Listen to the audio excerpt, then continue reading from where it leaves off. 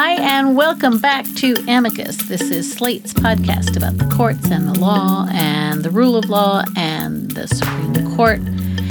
And this week, decidedly, this is a show about the lives that are irrevocably altered by all of those things. I'm Dahlia Lithwick, and this is my beat at Slate. This last week brought a raft of cert grants in a bunch of new cases at the High Court, including the long-awaited decision to hear the mifepristone abortion pill challenge out of Texas.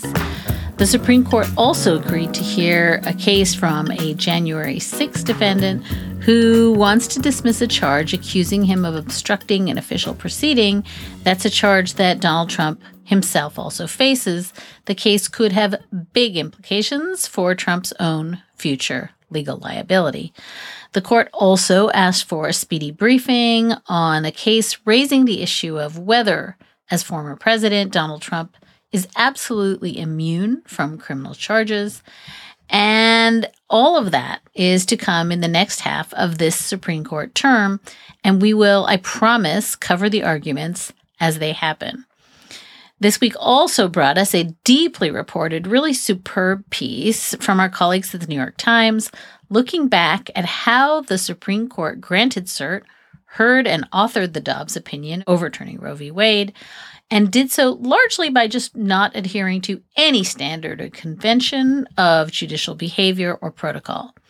Here on Amicus, we are not super inclined to cede our time to the inner workings of the secret society that is SCOTUS this particular week. And that's because we are just gobsmacked and we are heartsick at the latest news out of Texas, where women's lives are being put on the line week after week, year after year, thanks to Dobbs, thanks to Samuel Alito, thanks to Ken Paxton, and all the other non-medically trained expert people who are parked between pregnant people and the healthcare that they need. And so that's going to be our focus this week on the show. The folks at the sharp end of Dobbs and the litigation that is underway to try to grant them some relief. Now, later on in the show, our Slate Plus members are going to get to hear an exclusive conversation between me and Mark Joseph Stern, where we will tackle the slight narrowing that happened with that cert grant in the mifepristone case. And we're also going to talk about a conversion therapy as free speech case that was not granted this week, but still has an awful lot to tell us about how this court is doing the law. Check out slate.com/Amicus Plus if you are not yet a member, but you want to join us. And if you are a Slate Plus member, thank you, as always, for your support. The idea that Miss Cox wants desperately to be a parent, and this law might actually cause her to lose that ability is shocking. The law has been in effect, and the effects are so crystal clear that we don't need to guess at it. That very same day, Attorney General Paxton started threatening to prosecute anyone who would give Kate an abortion. I mean, I cannot imagine the strength and bravery that woman has to be able to do this while she's in the middle of the worst news, the worst health crisis of her life. Then the court would be saying that a patient needs to have blood or amniotic fluid dripping down their leg before they can come to court. And quite obviously, patients in those situations are much more concerned with getting proper medical care and saving their lives, their fertility, and their families than they are with finding a lawyer. And it's agonizing, but it's also kind of beautiful that every time we give light to our stories, it gives courage to someone else. So this week's show is about the impact of a single case from 2021, and the case is Dobbs v. Jackson. In the event that Dobbs decision is not fresh on your mind, on Friday, the New York Times dropped a thoroughly reported timeline of how that long-shot appeal, coming almost minutes after Amy Coney Barrett had been seated on the court, was taken up, broadened, and decided for perfectly political reasons. The New York Times piece also confirms that the cert and decision process in Dobbs was precisely as ends-driven, corrupt, and mindlessly violent toward women as we all imagined it to be. And that is where we are laser-focused this week. not on the unnamed sources who confirm that Samuel Alito maneuvered the toppling of Roe, or that Brett Kavanaugh is fundamentally useless, or that Amy Coney Barrett is ultimately just a coward. We are not focused on those things. We are focused on the primal scream from so many of us this week as we watched Kate Cox's case unfold in Texas.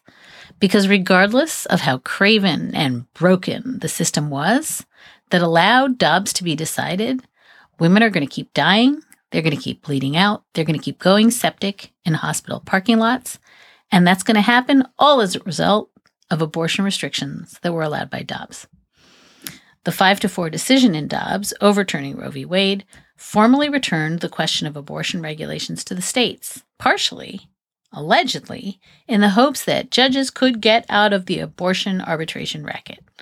But this week, the Texas Supreme Court, in a 9-0 unanimous decision, very much got itself back into the abortion arbitration racket in the case of Kate Cox. Cox was challenging the hot mess that is current Texas law regarding medical exceptions to its unbelievably draconian abortion restrictions.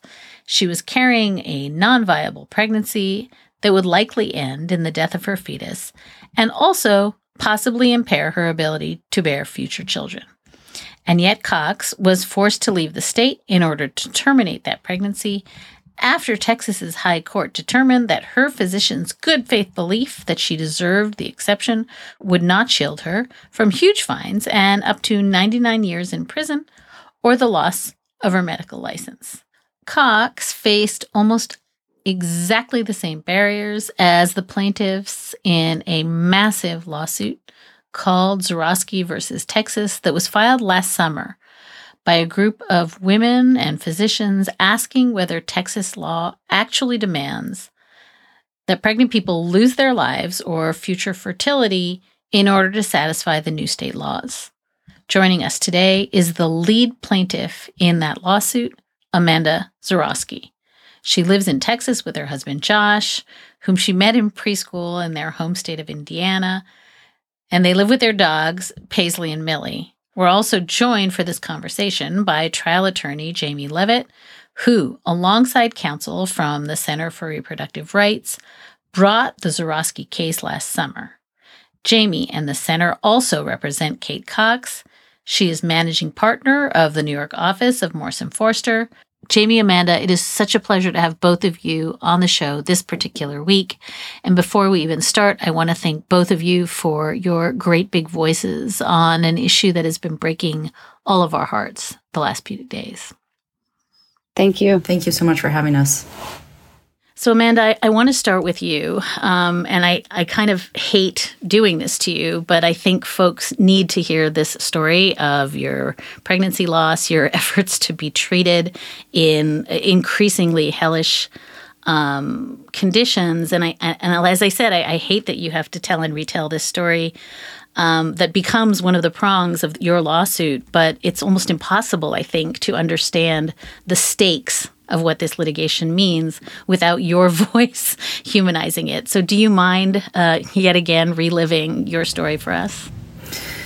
Sure. I think it is important. I think it helps to illustrate what these laws are doing and what they can do. And so even though it's terrible to relive it over and over again, I think it's important that we do. So essentially what happened was, after about a year and a half of trying to get pregnant, lots of rounds of fertility treatments, different tests, exams, procedures, I was finally pregnant last spring, and everything was going really well until about the 18-week mark, at which point I was diagnosed with a condition called incompetent cervix or cervical insufficiency. Basically what that means is I was dilating prematurely. Obviously, a baby can't survive outside the mother's womb that early. So we were told that there was nothing the doctors could do to save the pregnancy or save the baby. And so it was inevitable that we were going to lose her.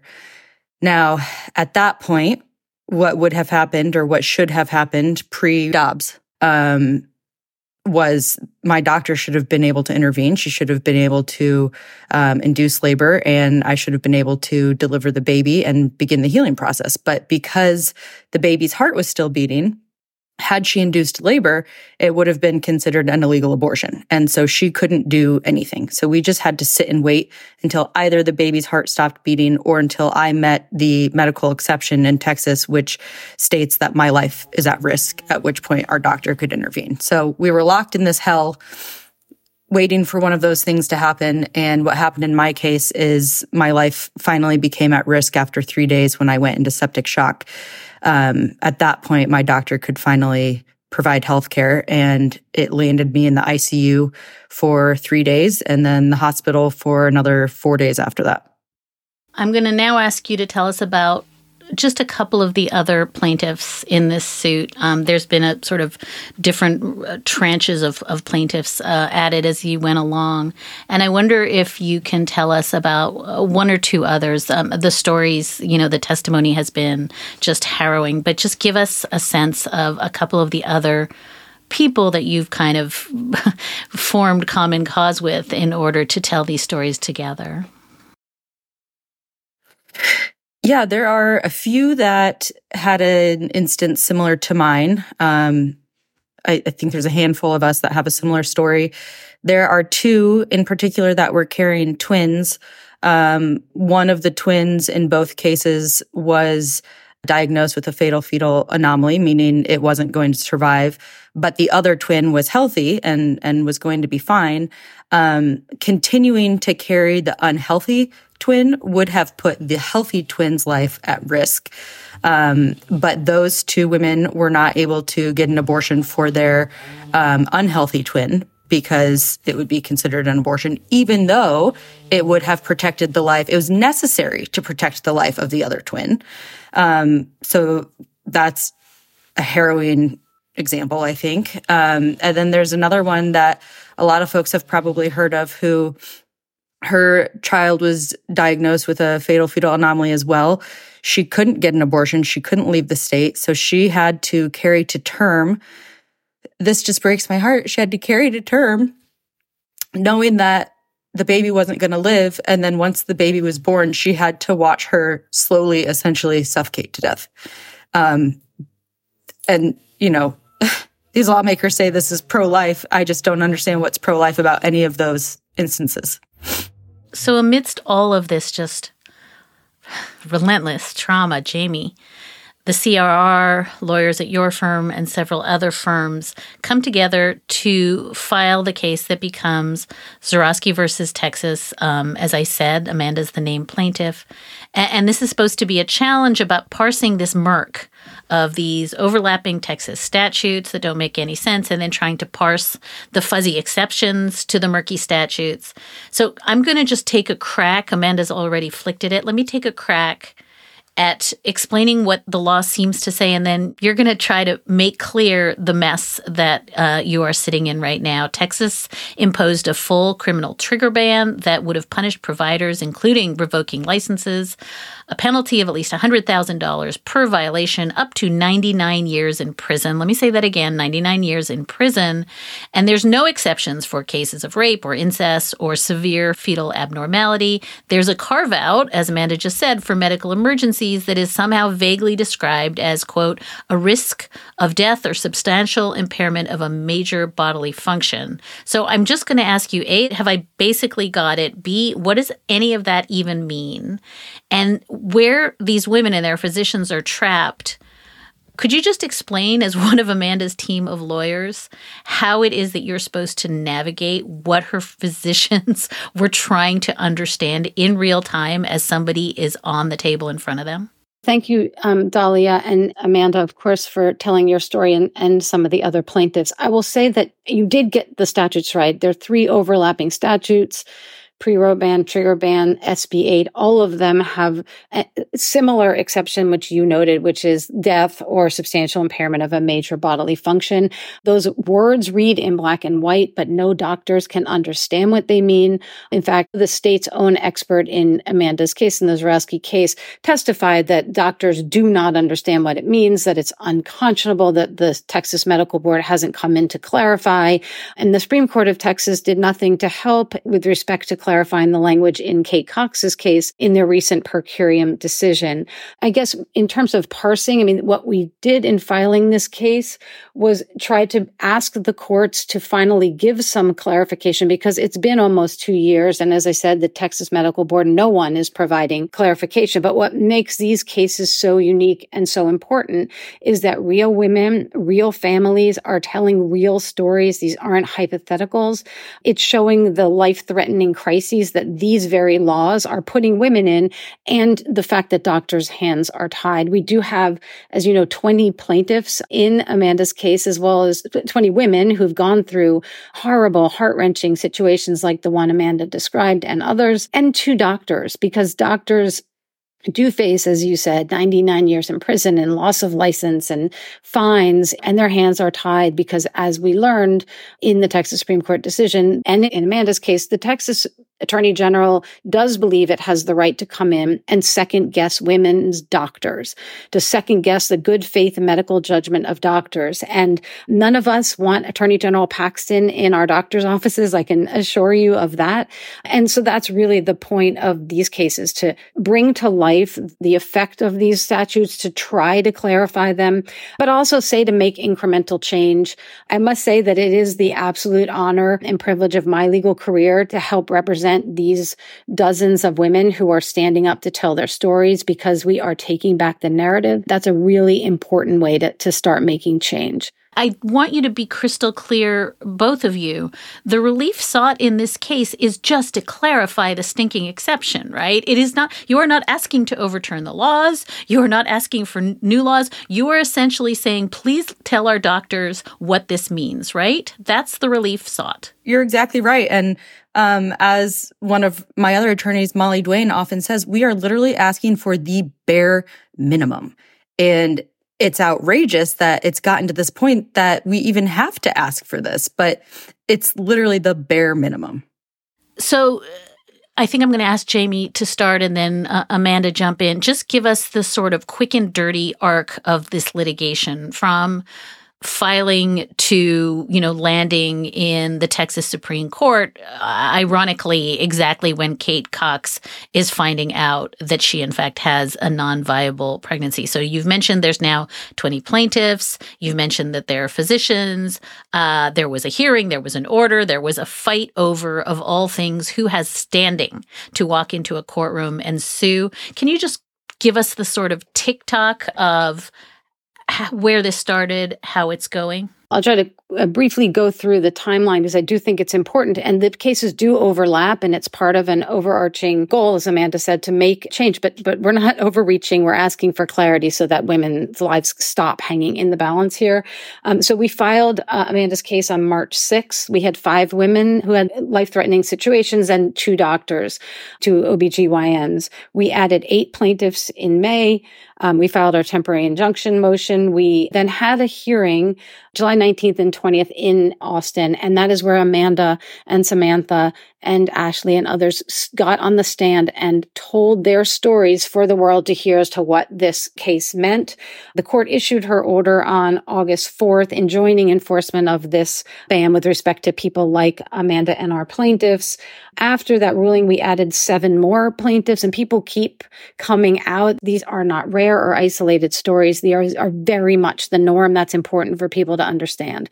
These bans across the country are hurting women and pregnant people, all the time. These are not isolated tales. November 14th, we added 7 more plaintiffs. And then on November 28th, and this is where the cases come together, we had a hearing. The state appealed that ruling, and we had a hearing in the Texas Supreme Court to argue the fate of Amanda's case. After that hearing, there was a press conference, and Amanda and many of the other plaintiffs were there and were able to talk about the case. And Molly Duane from the center, who was absolutely brilliant in the argument, said at one point, if you have issues or you're going through this, please contact us. At that very same moment, Kate Cox was getting her results from her amniocentesis that she had the devastating trisomy 18, full trisomy 18 diagnosis, and her child, or the pregnancy that she was carrying, was either going to be stillborn or would live minutes, hours, at most a couple of days. And so she reads about Amanda's case, maybe hears the press conference, and she does contact the Center for Reproductive Rights. So that was on a Tuesday. She spoke to Molly Duane on Thursday. We worked over the weekend, and on Tuesday morning, we filed her case seeking a temporary restraining order. The unique thing about Kate's case is she was in the middle of a medical crisis. I would say 99.9% of women, Amanda can testify to this, in the midst of their medical crisis can't bring a lawsuit. Either they don't have time or wherewithal to find a lawyer, to review legal papers, to talk to the media, to wait. It's too dire, and so they can't be filing lawsuits. Kate was in a situation where she did find the center. We were able to file these papers, and she was really brave enough to say, I want to have my health care in my home state that I love, where my 3-year-old and 1-year-old and husband live. So we filed those papers on a Tuesday morning. We had our TRO hearing on Thursday, December 7th.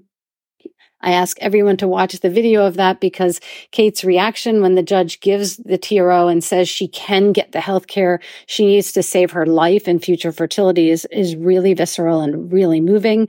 Of course, that very same day, Attorney General Paxton started threatening to prosecute anyone who would give Kate an abortion. Flagrant disregard for the court's order. He called it a purported order. He called her an activist judge. It's a playbook I think we've heard before.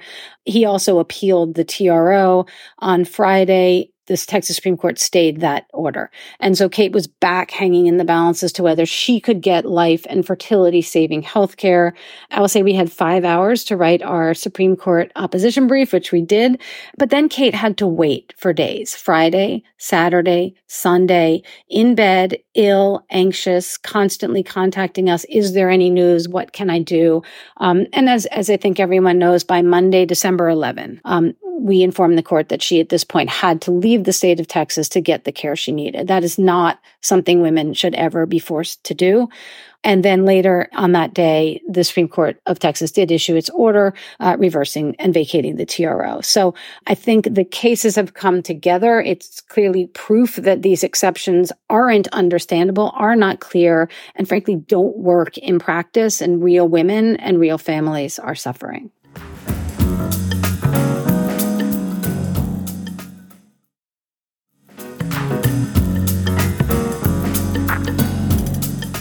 I'm trying to imagine,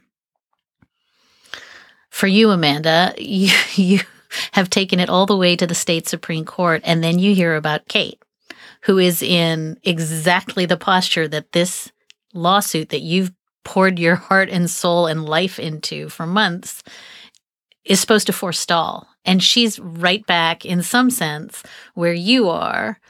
And I guess I just want to ask how that feels to know that this is another human being facing exactly the issues that you were facing in real time, and her physician is trying to afford her a standard of care that we all know is the appropriate standard of care, except now she's got to go to court for days and days and days.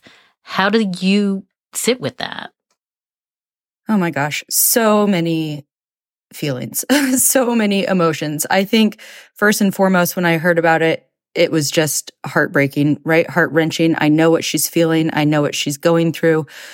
Knowing that you're going to lose a child is just, it's the worst. It's the worst possible news you could ever get.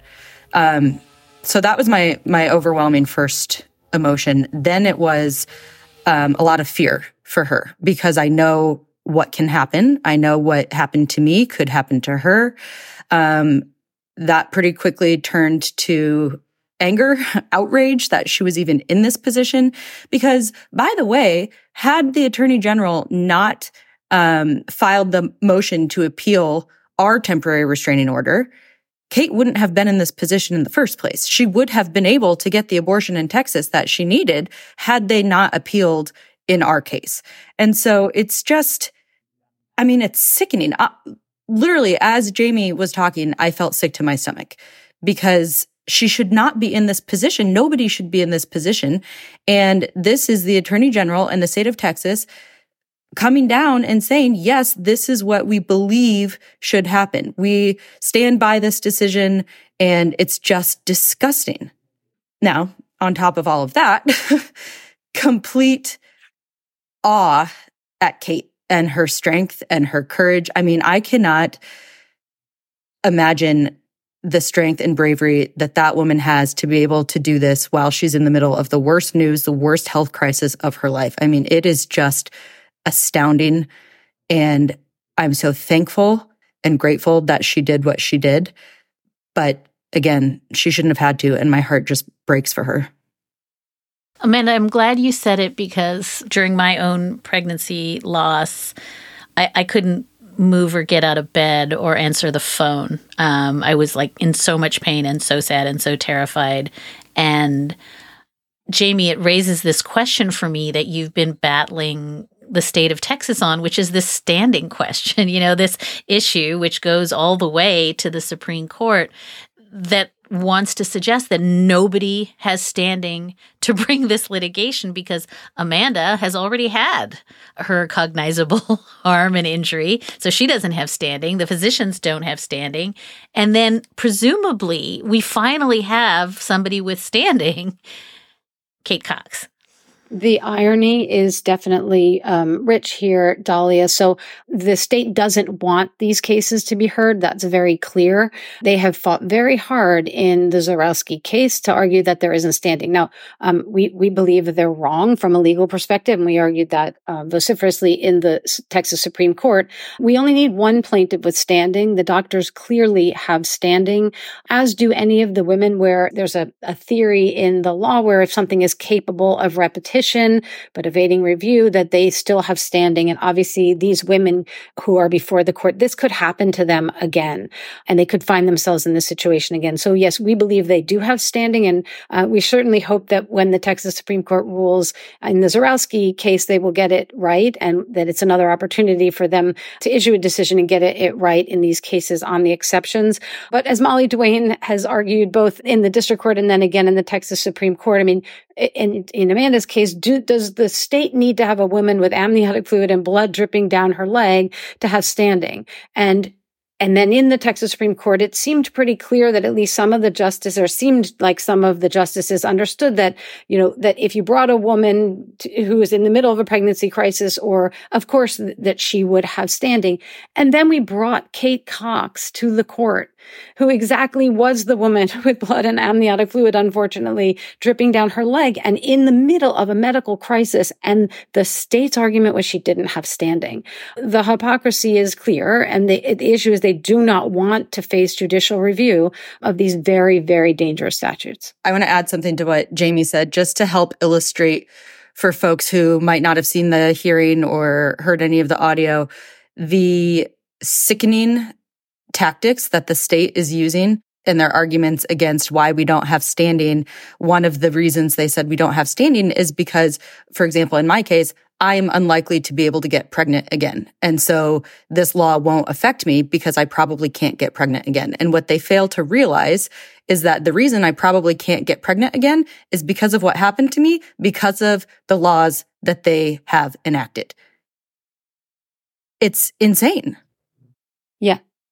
Head explode. Amanda makes such an important point, right? I wanted to note this. In addition to passing these laws, to trying to evade judicial review, I think it's important to note the disdain that the state of Texas and the Attorney General's office has really showed for the women in Amanda's case. So we were at the temporary injunction hearing in July, and I really believed naively, it's a little, I don't know, like Charlie Brown and Lucy with the football, that they would do the right thing, and they weren't going to actually cross these women who have told the most personal, most gut-wrenching, horrible stories, that they would go lightly, but they didn't.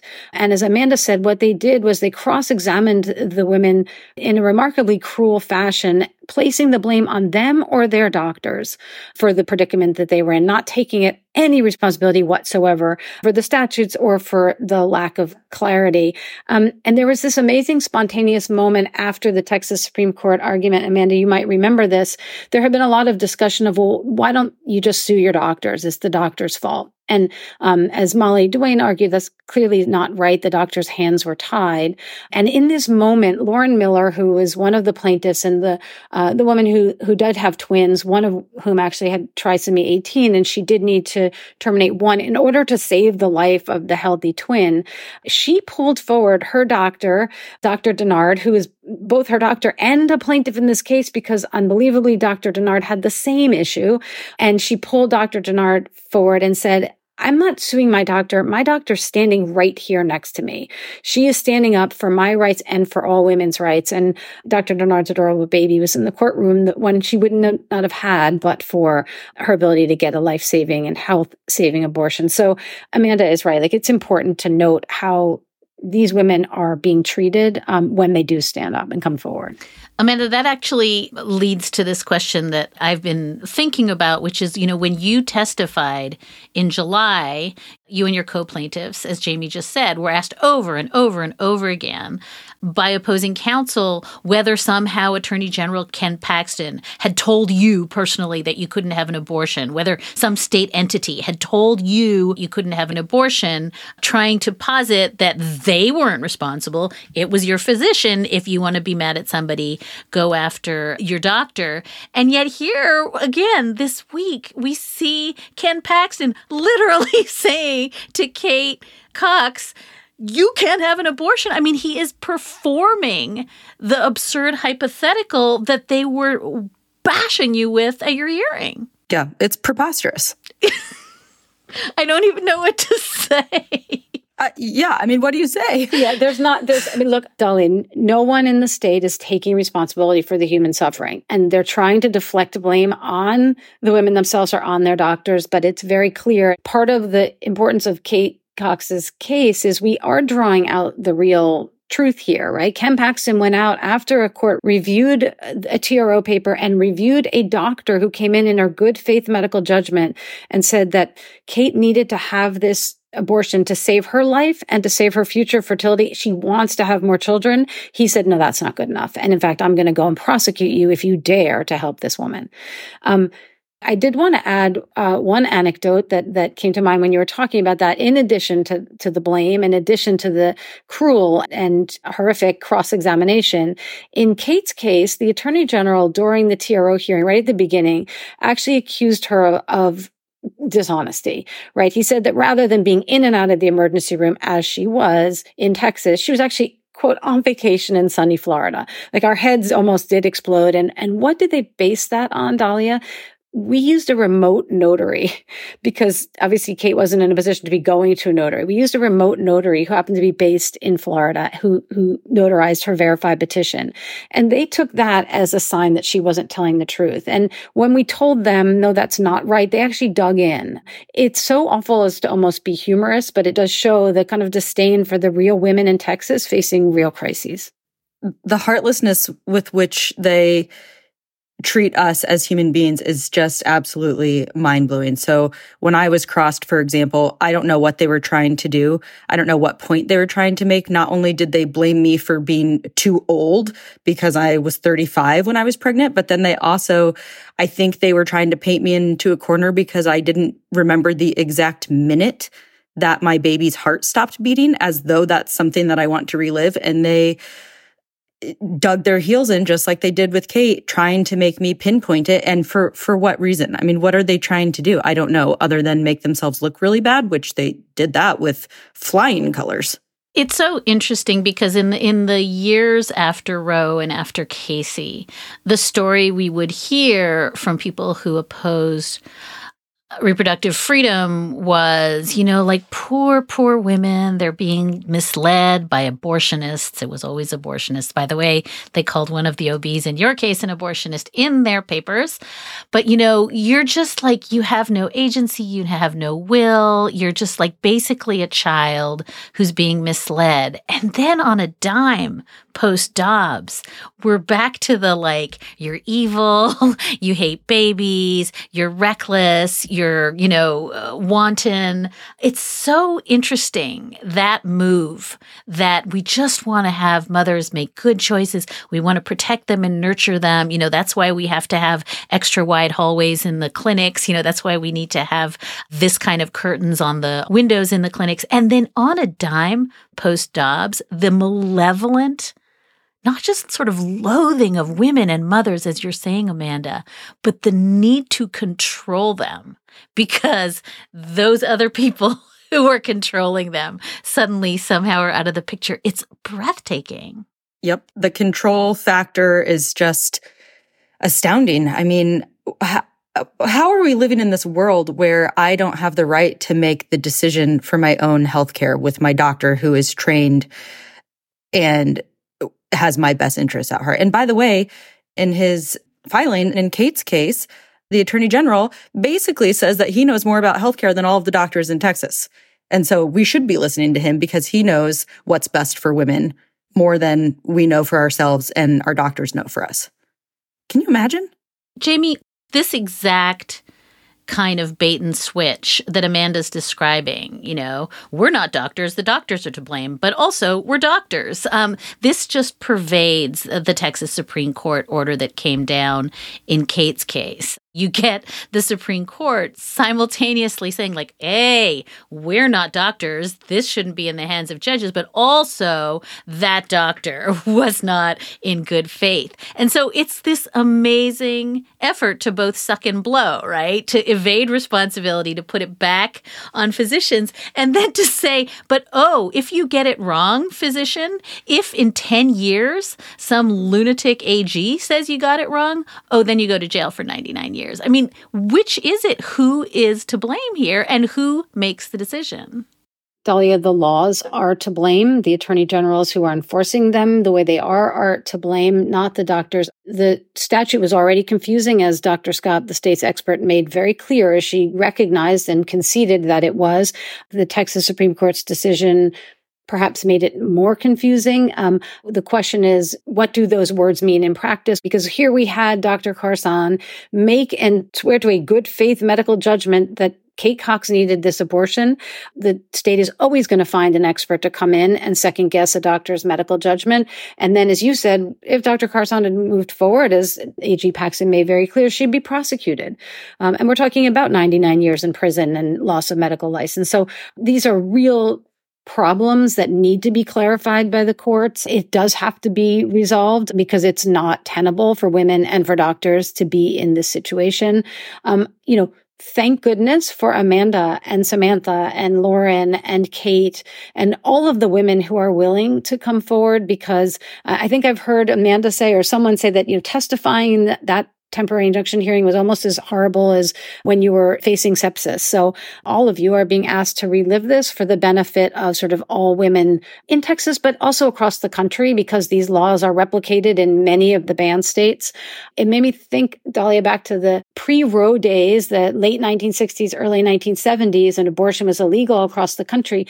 It took brave women who started doing speak outs to tell their stories of illegal abortion to get the ball rolling, to legalize, and eventually there were lawsuits in New York and in Connecticut, and then Roe v. Wade. So change is incremental. I want to remain hopeful here that these cases are bringing to light the problem. It's a flashlight on why these laws don't make any sense, why abortion bans are so dangerous.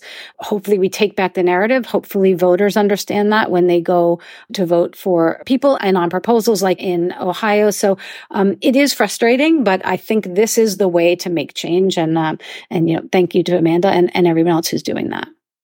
Well, I want to say, Jamie, thank you for your kind. Look, this does suck and I don't like doing it, but it's really important and I will continue to do it. And I think my fellow plaintiffs will as well, because it's exactly what the state doesn't want us to do, right? They want us to run away. They want us to be scared. They want us to be silent. And I've never been good at doing what I'm told. And so, it's not going to happen. I'm going to fight back.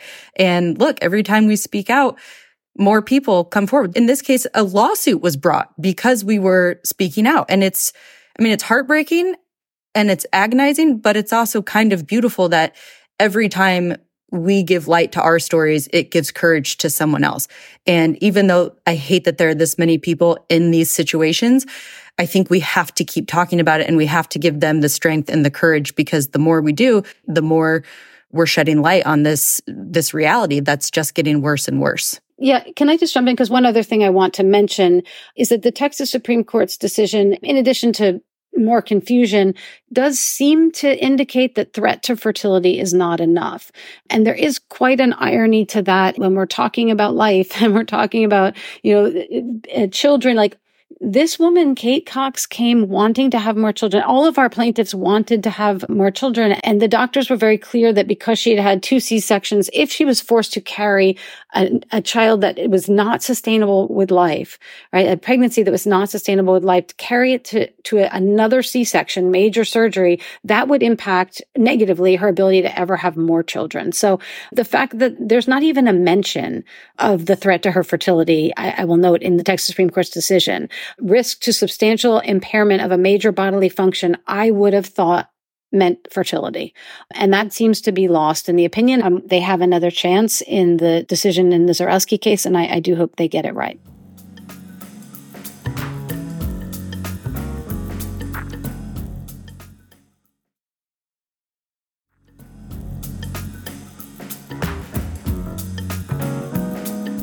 I want to ask both of you, you've both made this point in different ways. Jamie, you've sort of mentioned at that press conference after the Supreme Court hearing, this attempt to persistently drive a wedge between your plaintiffs and their physicians. And it's so clear to me, I think I've been saying this since SB 8, that this entire program is about isolating pregnant women at the moment when they most need counsel and sage advice and quick action.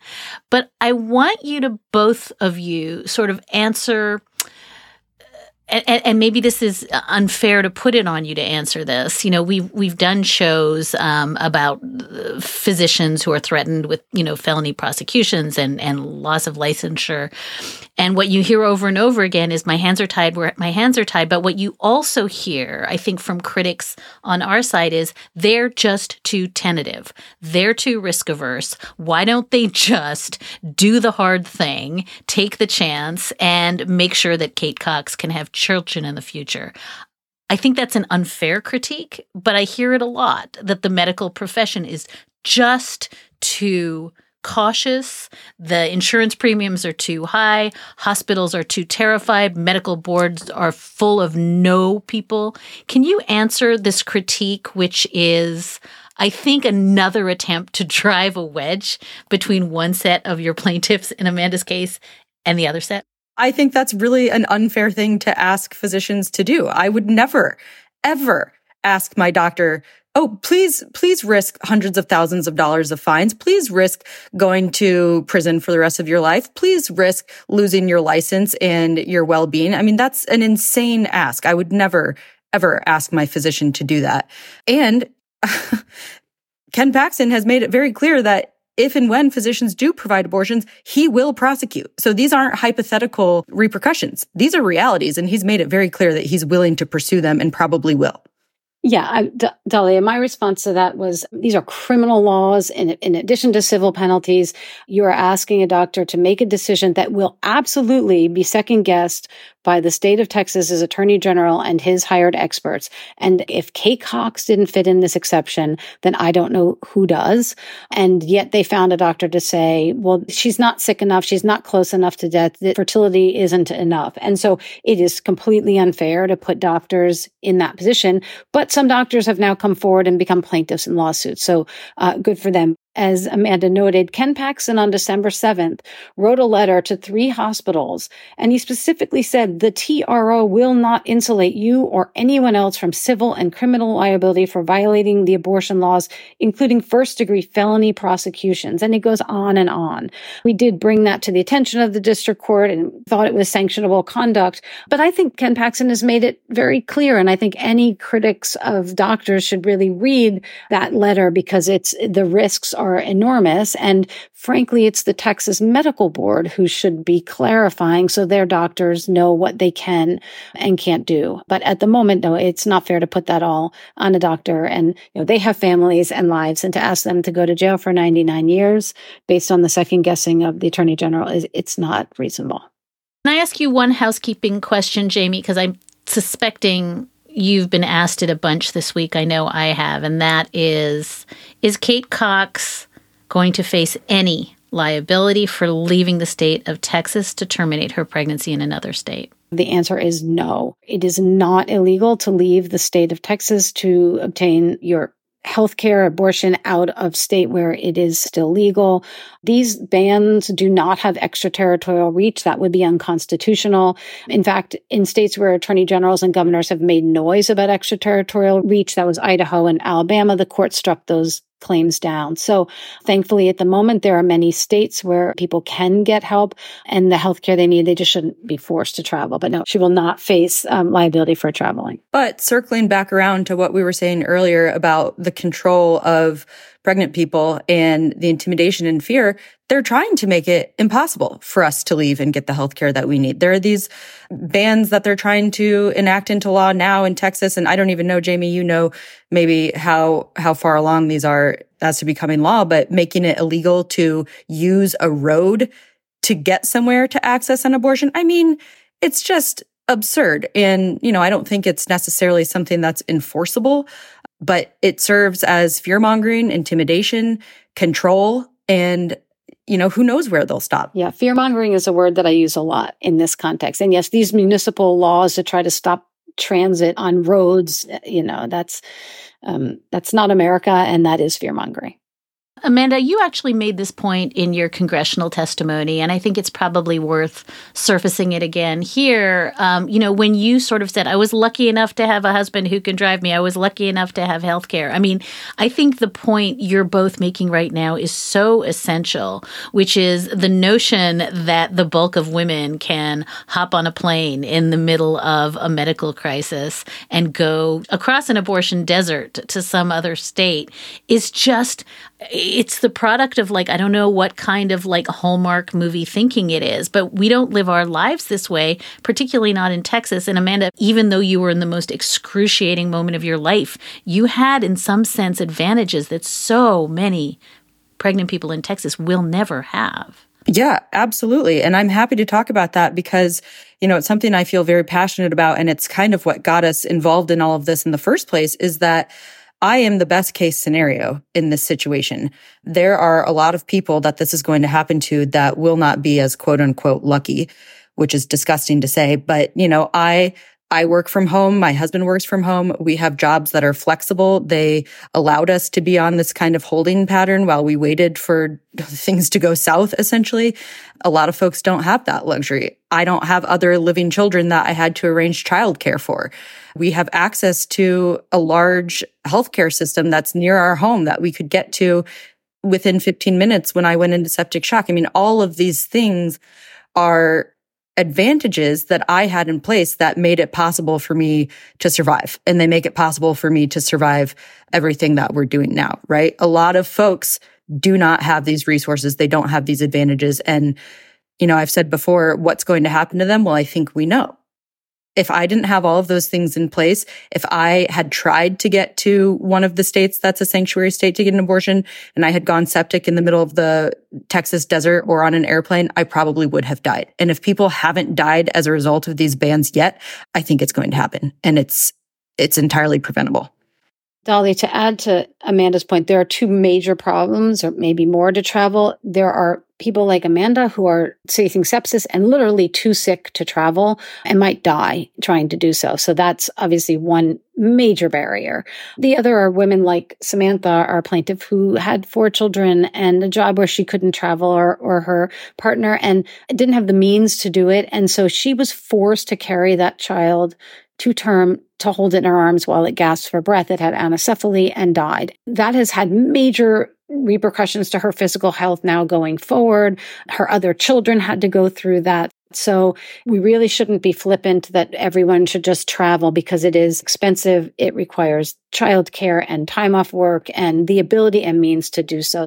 People should be able to get healthcare in their own state, in their own homes with their support networks.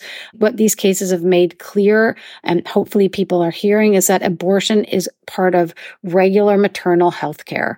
Before we say goodbye, and I want to just add my voice, I am so grateful for the both of you and what you have done. But I want to just tackle this question of Texas because, just in the last few days, the U.S. Supreme Court granted cert in the mifepristone case, which quickly became a story about Texas, right? One wacky judge in Texas, and we will talk about that in our Slate Plus segment. But I think it's really important for you both to help us understand this is not just about Texas. We had another case out of Kentucky this week. In October, an Ohio woman was charged with a felony after a miscarriage. Amanda, it's important that you're originally from Indiana. Jamie, it's important that you live in Manhattan. And I would love, in much the same way that I wanted you to debunk the idea that you can just hop on a plane to California, I would love for you both to explain to any listener who is tempted to say that your case is a function of Texas and the choice to live in Texas, because what happens in Texas doesn't stay in Texas. It's a bellwether for the rest of the country. And this is happening everywhere. And Amanda, I wonder if you would just start. What is your response when people say, dude, just move to New York? Well, people ask me that all the time, whether we're going to leave the state. And my answer is a resounding no, because again, that's exactly what they want me to do. They want me to run away scared. They want the problem that they pretend doesn't exist to go away. They want us to be silent. Well, it's not going to happen. And, on top of that, I think that this is a growing problem across the country and it can flip on a dime. We can see some of these quote unquote safe states enact these same types of laws, these same types of bans in a matter of years, right? Just by electing the wrong people. And so when people ask me about this, I ask, who are you voting for? What are you doing?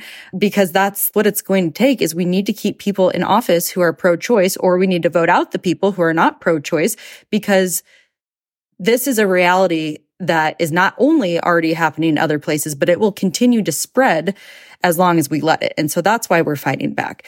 The other thing I'll say is anytime I speak out, anytime there's some sort of monumental announcement in the case or something like that, and it kind of gets to the forefront of the news again, I hear from so many people across the country, strangers, mostly on social media, that reach out and say they had something similar happen to them in a different state. And they're not necessarily bringing legal challenges, but this is happening across the country. I'm telling you, and it's going to continue as long as we don't do something about it.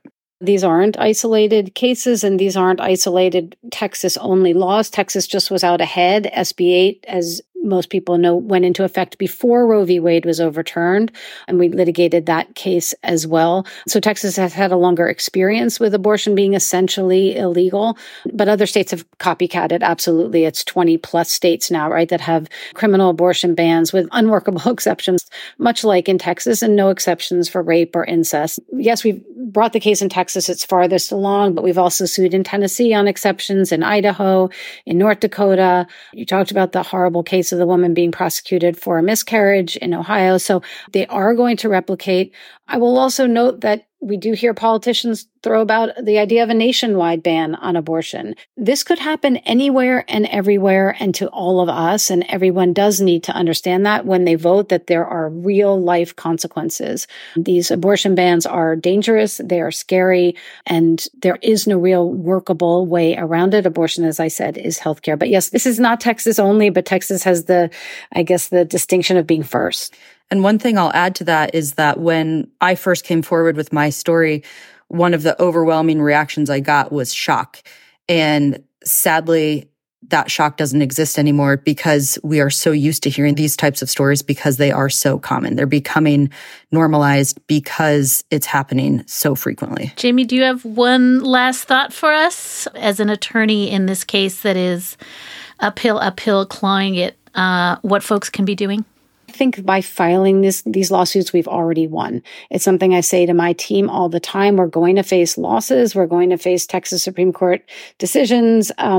But we have won by bringing the case and by making people understand how commonplace this is, how much it could touch everyone's life, the importance of abortion as a role in maternal health care, and the danger of criminalizing abortion, whether it's in states, whether it's 0, 6, 12, or 15 weeks, and whether it's nationwide. So I'm really proud to be able to do something with my legal career to be able to push forward, hopefully, for change. Amanda, I think I need to let you have the last word because, as I said up top, it just annihilates me that I have to make you relive and that your, co-plaintiffs have to keep reliving what happened to you. And then you have to testify before Congress, and then you have to sit in front of hostile counsel.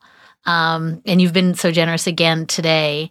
And so there's a cost to this, and there's a cost to a week like this. And for all of us, I think, watching what happened to Kate Cox, it takes out a chunk of your soul. And so I think I want to ask on behalf of listeners who are probably sad and a little bit terrified, what it is that keeps you going, doing this work, even in the face of just what feels like sometimes really intractable structural efforts to hold you down.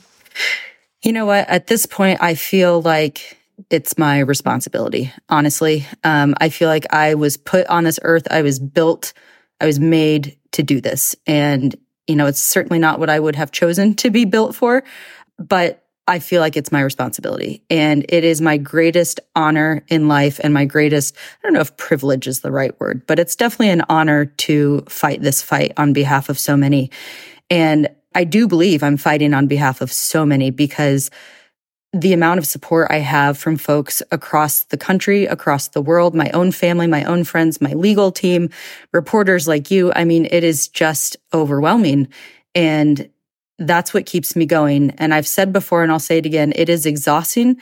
This fight is the thing that puts me to sleep at night, but it's also what gets me out of bed in the morning. Amanda Zarowski is lead plaintiff in a landmark case challenging Texas's abortion regulations. She lives in Texas.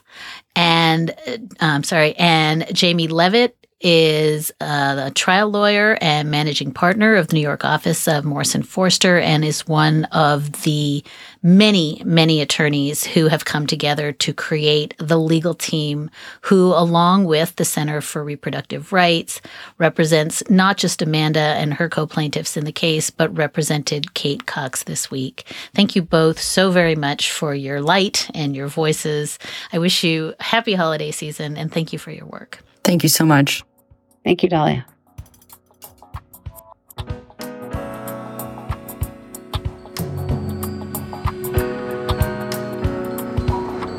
And that's a wrap for this episode of Amicus. Thank you so much for listening in, and thank you so much for your letters and your questions and your comments. You can always keep in touch at amicus@slate.com, or you can find us at facebook.com/Amicus Podcast. We love your letters. Sarah Birmingham is senior producer. Patrick Fort is our producer. Alicia Montgomery is vice president of audio at Slate. Susan Matthews is Slate's executive editor. And Ben Richmond is our senior director of operations. We will be back with another episode of Amicus next week. And until then, hang on in.